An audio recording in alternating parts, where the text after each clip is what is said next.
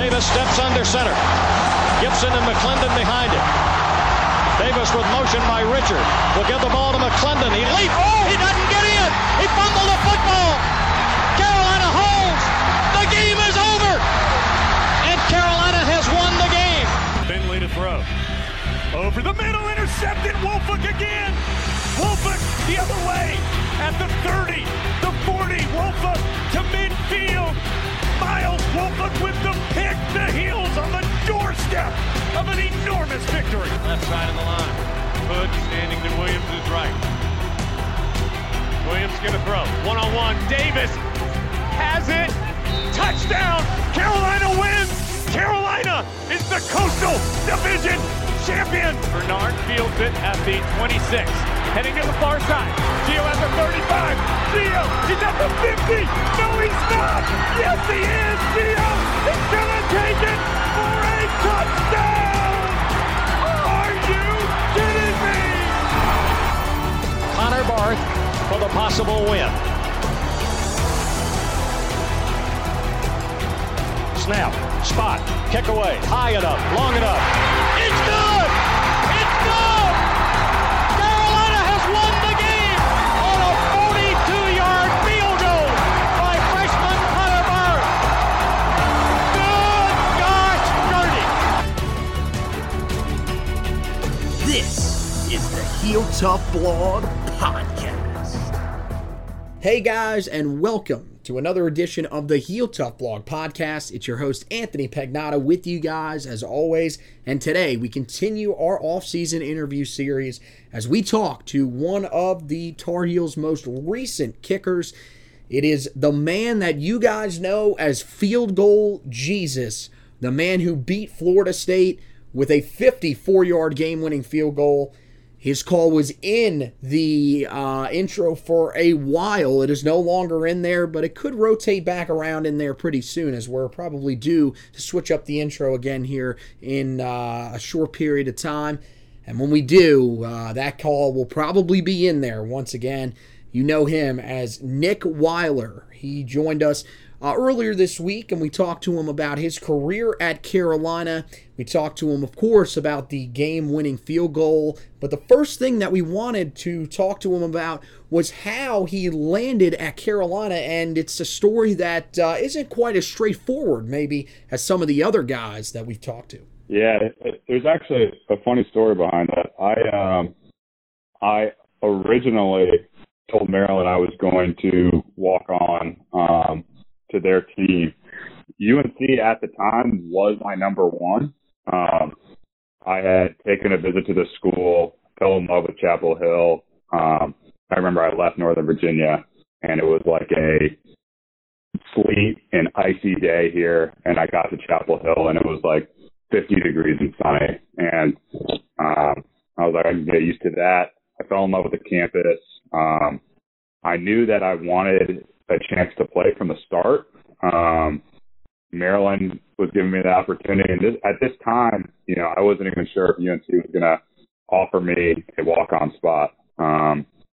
So I didn't really hear much from Fedora or the staff.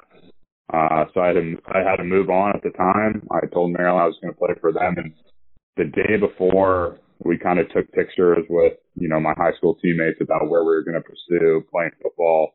I went to like a local sporting goods store because I'm from Northern Virginia, 45 minutes from College Park, and I bought a Maryland hat to wear. And on the way home, I got a call from Larry, basically asking me to, walk onto the team. He told me he'd give me an opportunity to play from the start, and I hung up the phone and I was like, crap, I gotta handle a very unfortunate call to Maryland right now, because I knew right then and there, like, I could not go to UNC. Fantastic school, fantastic sports. I love the people there. I love the city. I was blessed that he asked me to come down and even give me a chance to walk on. I played safety, receiver, kicker, punter in high school, and I don't think I had like very strong, kicking, punting stats coming out. I had a really strong leg, and that was it. I probably could have dedicated more time to kicking in high school, but I was having too much playing on the field. I had too much fun playing on the field, and I didn't really give kicking too much of a focus until college.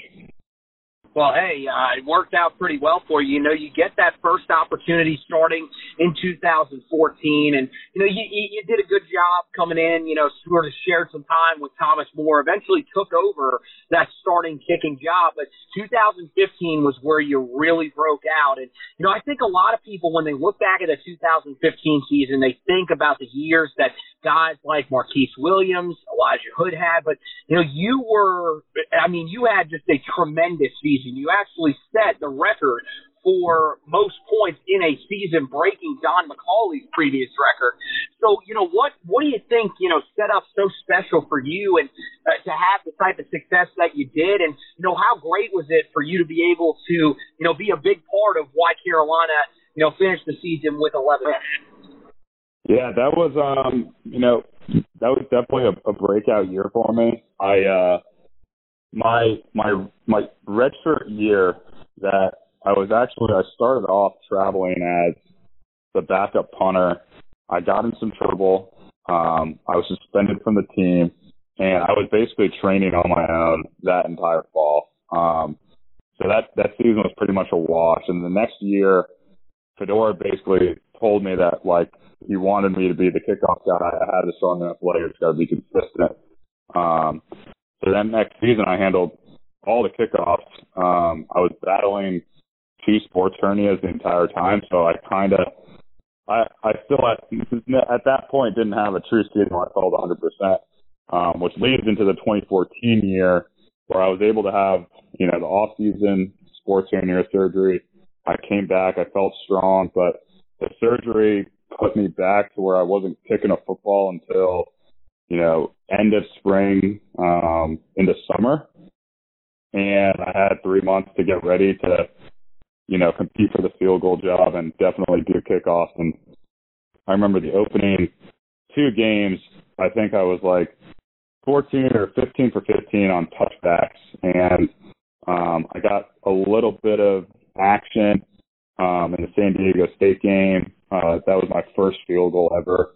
But then going into the season, like, I don't think I was fully prepared to kick field goals full time. The stats, like, I remember I didn't have a field goal over like 25 yards that I made. And it's not like I didn't have the ability to do so. I just I had a couple bad like kicks, and I probably got a little too mental about it. So that off season, I was like, I'm never going to let that happen again. And I had a full season focused just on field goal kicking. I had the kickoff down. I worked a crazy amount on my mental side of the game, just getting really confident and not caring about the win, not caring about a bad hold or a bad snap, and just how cold it was and just kicking footballs. And the opening game against South Carolina, I'm pretty sure, if my memory serves it correctly, I think the first kick I had was a kickoff, then an extra point, and then a 47-yard field goal in Charlotte at the Panther Stadium. And I had been making everything all preseason. I remember going into that kick thinking, like, I had, you know, the misses kind of lingering from last season. I was like, this kick has to go in. I remember when it was dead center, and from then on, like, field goals were easy to me. I didn't even think twice about the 2014 season. So I remember I missed a few that year. I don't know, it was 2 or 3. But that was huge for my confidence. I remember really built on that. I did feel almost automatic when I went up there. It was kind of effortless. But yeah, that's what led to it. It was, you know, you don't hear or see much about the years that led before, but everything kind of step by step caused all of that to happen. Well, you know, from your perspective, because I think it's probably a pretty interesting one, being that, you know, people don't really talk about the special teams perspective. Well, you know, that 2015 season, what was that like, being a part of a team that just had so much success? What was the environment around that team like? And did you guys know that as you entered that game against Clemson, if you would have won that game, you would have potentially had a chance to make the college football playoffs? Yeah, those last 2 years were my favorite football seasons ever. 2015 specifically, going on a win streak like that is, you take it play by play, practice by practice, game by game. But I'll tell you what, we should have won that South Carolina game. We should have been undefeated going into the ACC championship. The onside kick, offsides penalty obviously hurts. Who knows what would have happened if we got the ball back. You hear all this stuff going on about reworking the college football playoff now, and even then, if they do make it to 12 or 16 teams, whatever they're going to do, we would have made it back then. But I don't know, going toe to toe with Clemson and having that onside kick go the way that it did hurts, but gosh, that was a fun year. I just remember how close we all were, and there was I don't know, that team was just it was different. The senior class and the junior class, those were a bunch of guys that came into a program that we knew we were going to be limited with scholarships. It was a new coaching staff at the time, and everyone's still committed. We were truly a brotherhood. I don't know, that those two classes were probably the closest I've ever been to a group of guys. Well, it's time, man. You knew what we were building up to. Let's talk about that 54-yard game-winning field goal against State. Now, when you first line that up, what is the thought? I mean, I know that Florida State wasn't the same Florida State, even though at that time most people forget that Jimbo Fisher was still there. That team was ranked, what were they, 10th in the country, I believe? They were, still very. And they were on a 22 home game win streak. You didn't go into Tallahassee and beat them at the time. Yeah. Now, of course, everything has kind of changed since, and we like to believe that Nick Weiler was the one that changed all that. But what was that like, man? Just standing there with a chance to win a game of that significance, and seeing that snap come back to work you. I think about that kick a lot. I think about what led up to it. I know that this probably gets forgotten too, but the week before we had just beaten Pittsburgh in a thriller. And for what it's worth, I had to kick an extra point in the last play of the game to win the game. If I missed it, we would have tied and gone into overtime, but it's still literally the week before I had a trial run at winning the game with a simple little chip shot extra point. So I'm sure that helped my mindset, but the Florida State game itself, I remember going into it and I felt like I could go 60 yards, 65 yards either way, without snapping a hold just off the holder. So I knew I was gonna, I don't know, the balls were flying that day. It was really good weather. And I had a chance at a 51-yarder earlier in the game, and I pushed it a little outside to the right upright, and I was so upset with myself. I don't know.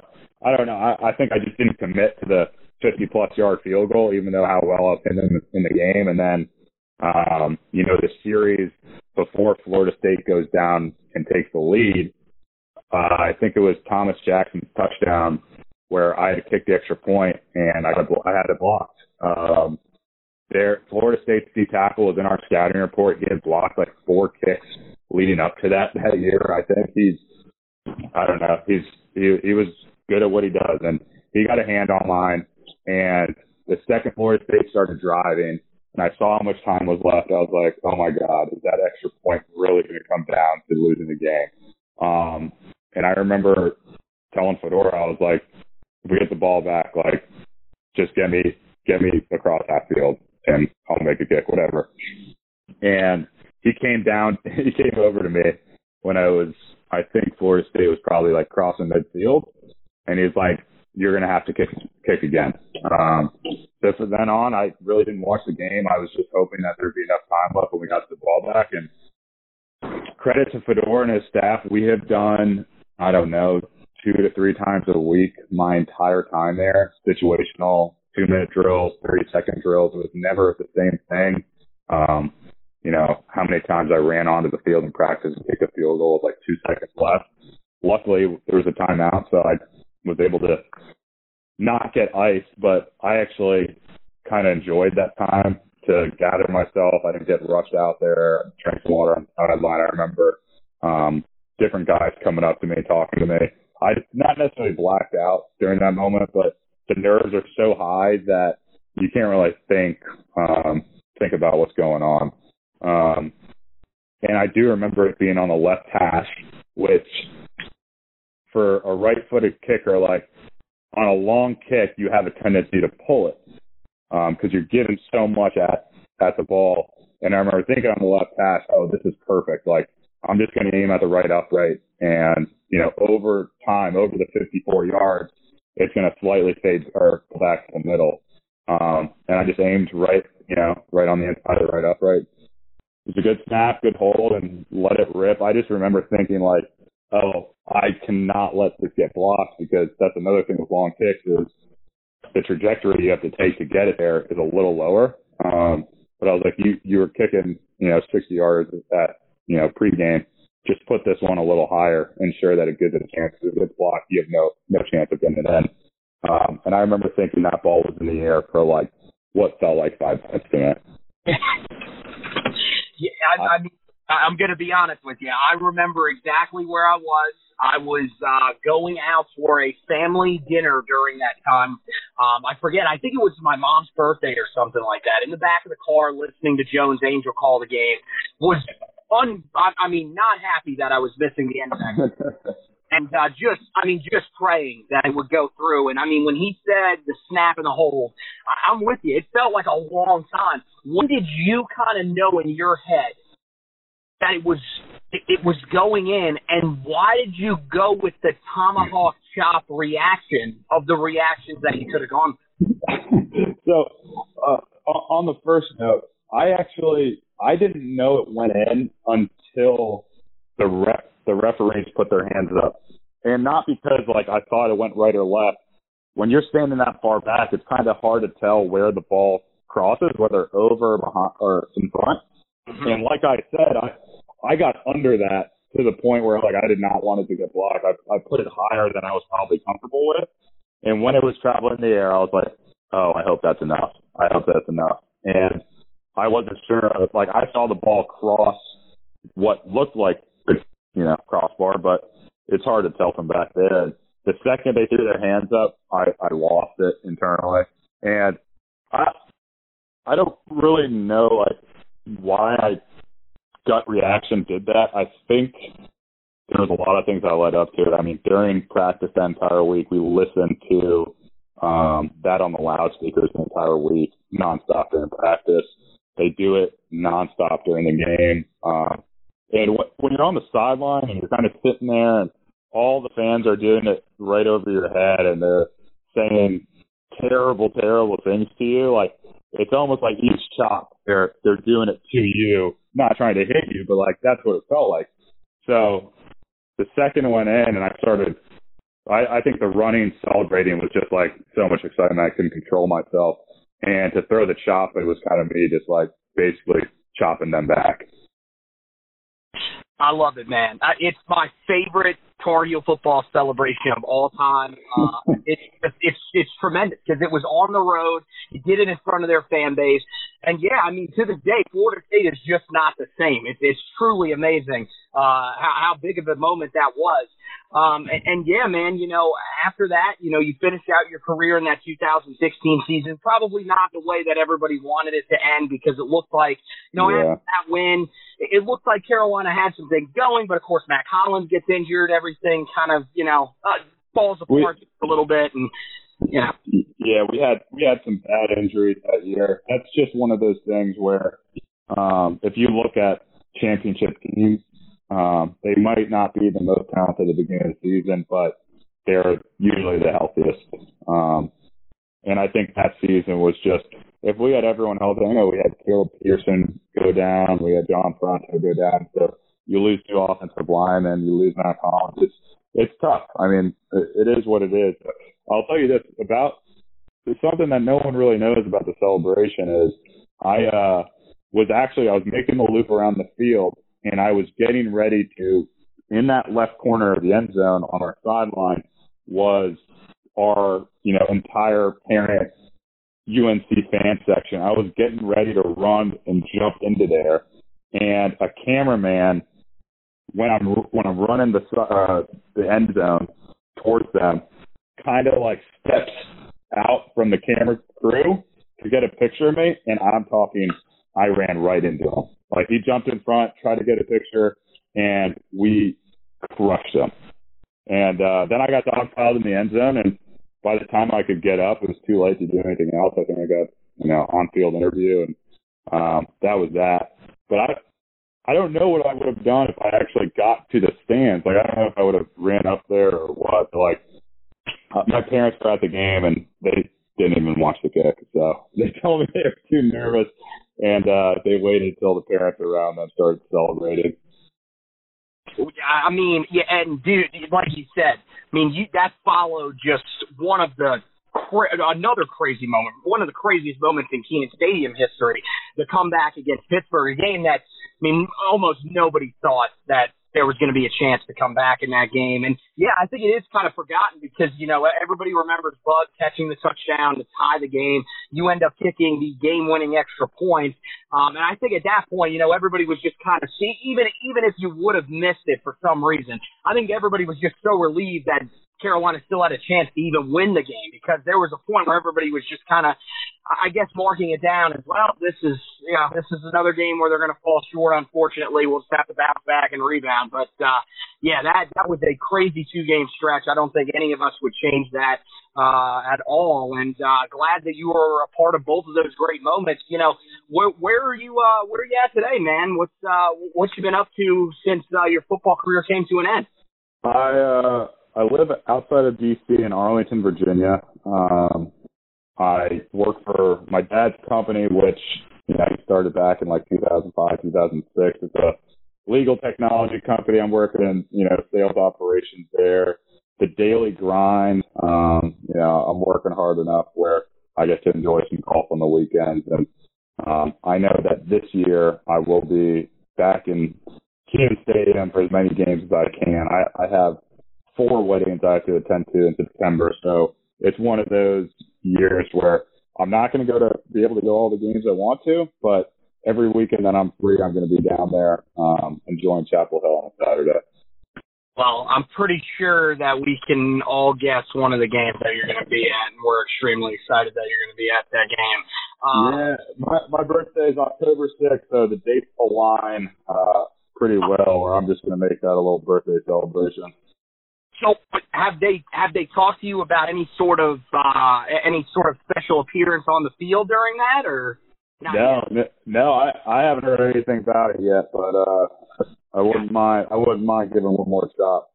Yeah, I may see if I can try to help pull some strings on that because that would be fantastic. I will be at every game this year, so I would definitely love to see that. And the last question I got to ask you, because there is a man on the team that had some luscious locks just like you, and he has since shaved them off. And Jeff Schottman, does Nick Weiler still have the luscious locks? I do not, unfortunately. Man. You grow up, you have to be professional at work, going in the office. I couldn't do it, but I do miss them. It is what it is. If I have any sons that play sports, I'm going to encourage them to grow it out while they can, while they're young. Well, hey, man, you'll still always be remembered as Field Goal Jesus, man. Understand. Who knows? Maybe Hunter Crayford still got the crazy hair going on. You never really know. But, hey, man, thanks for stopping by with us, man. We really enjoyed it, reminiscing about some of these great times at Carolina. And, just keep doing what you're doing, man. Sounds like you are enjoying what you're doing up there in Northern Virginia. So take care, and hoping to see you on the field in that game against Florida State later on this year, man. Appreciate it. Thanks for having me, man. All right, man. It was a pleasure. Have a good one. So we want to thank Nick Weiler for stopping by with us. Really great conversation there with him. Glad to hear that he is doing well working for his dad's company up there in Northern Virginia. And he, hopefully, we're going to try to do everything we can. And Tar Heel fans that are listening to this, make sure you guys, if you have any connections, let's try to pull some strings. Let's get him on the field in that game against Florida State later on this year, because I really think that he's one of those guys that could get people fired up. Florida State fans, of course, probably don't have the greatest opinion of him. So let's get him out there. Let's get him on the field. Let's get an on-field presentation for him. It's actually, this upcoming season will be 5 years, believe it or not, since that miraculous game-winning field goal. Can't believe it's already been 5 years since that happened. But we're going to do everything that we possibly can here on the Heel Tough Blog podcast to get that done. We encourage you guys to head over to the website, HeelToughBlog.com. Check out all the stuff that we've got going on over there. A lot of recruiting stuff on the website right now. There is some great stuff up about the commitment of Deuce Caldwell, the 3-star linebacker from Malden High School in Malden, South Carolina. He just committed on Friday, so make sure you guys check that out. You can go back, check out the Bo Atkinson commitment article as well if you guys missed that. All that stuff is on the website. We've got, of course, the stock report heading into the weekend. That is probably still pretty relevant. Know who is heading in good standing to the official visit. We are going to do one here probably early in the week, try to get you some information on some of these guys, where they stand as they come out of these official visits, and likely head towards what will be some pretty quick decisions here over the next probably week and a half. We should start seeing some of these dominoes fall,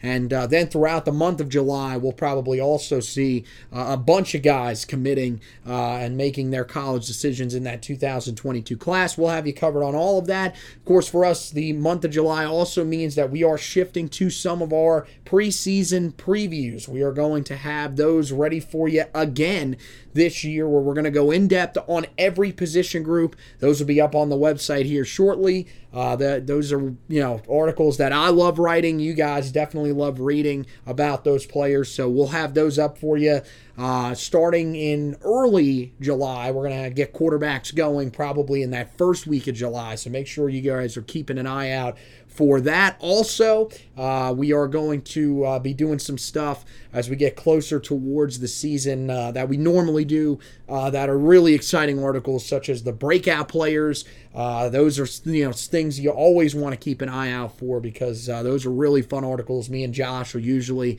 double team those, so you'll have both opinions on there. We've done that in years past, and they've been a huge success, so we're going to do those again this year. So make sure you guys are keeping an eye on the website for those. In terms of the podcast, you can check it out over on the website, of course. That's a great place to check it out, or whatever site you listen to your podcast on. We're on all of them, just actually added to Amazon and Audible, where they have plenty of podcasts on. So make sure that you guys are checking that out if you can. Just subscribe for us, rate, review if you want to, but definitely hit that subscribe button. We'd greatly appreciate that, so that you don't miss any of the episodes of the show. We want you guys to hear all of these great episodes. Not really sure if we're going to be able to have any more players on, because we're now going to kind of turn our focus to this upcoming season. We're going to do a lot of previewing. We're going to do, of course, plenty of stuff with the recruiting class that is going to be building over the month of July. And then once we turn to the month of August, then we're really coming down the stretch. And, of course, Carolina's first game, September 3rd, on the road against Virginia Tech. So things are starting to pick up here pretty quickly. These next 2 months are going to go pretty fast. And in August, of course, you're going to have fall camp. So that'll be what will dominate there. So this may have been the last one that we do this year. Of course, we're going to be bringing these back throughout the next couple of years and going forward after that, where we talk to these former Tar Heels. So, don't worry about that. If you want, you can go back and check out all the other episodes that we've done this offseason. We've talked to a bunch of former Tar Heels here on the show, and we want to thank all of the guys who stopped by with us during the summer. But yeah, turning the focus to the previews of the upcoming season. Of course, normally we've done those offense, defense, and special teams. No longer are we doing it that way. We've got more access this year. We've got access to our studio once again. So we're going to be able to do a lot more editions of the podcast, and we're going to be able to do them on video, which I'll tell you about here in a minute. But the main thing is we're going to have access to the studio to do more editions. So that means that we're going to be giving you a look at all of those positions, just like we do on the website. We're going to do that on the podcast as well. We're going to break them down for you, give you a real inside look at this Carolina football team and our opinions of what this team can be this year. And then, of course, we'll do the breakout players on the podcast. And then we will also do where we preview the upcoming season 1 week before the season is supposed to start. And then early in the week, before that game against Virginia Tech, we will have you covered with everything Virginia Tech. So make sure that you guys are keeping an eye out for that. Of course, in between there, you'll have the recruiting stuff. Me and Zach Hubbard will be doing that for you guys. And then we'll have the fall camp stories that we'll be talking about. Once fall camp starts, me and Josh will be on that when we're doing some of our preseason stuff. And of course, one other element that is still happening, we're working on some things here. Being out of contact with some of these guys for the last year hasn't been easy, but we're still trying to get on some of these magazine writers. A lot of the magazines, even this year, kind of coming out a little slower than in years past. But, again, everybody's been working through a lot here with COVID-19. Some of these guys, probably just now getting back into their offices. So, Phil Steele's, I know, came out this week. A lot of people are excited about that. We're trying to get Phil on the podcast. Brett Ciencia of Pick Six Previews has already told us once his preview comes out, which is not until July 9th, he will be glad to come back on the podcast. And I'm also talking with Steven Lasson of Athlon Sports. Bill Bender, we'll definitely have him on again. He's a guy that I can get on pretty much in the snap of a finger, a guy that's been a friend of the podcast for a couple years now, so he'll definitely be in the rotation.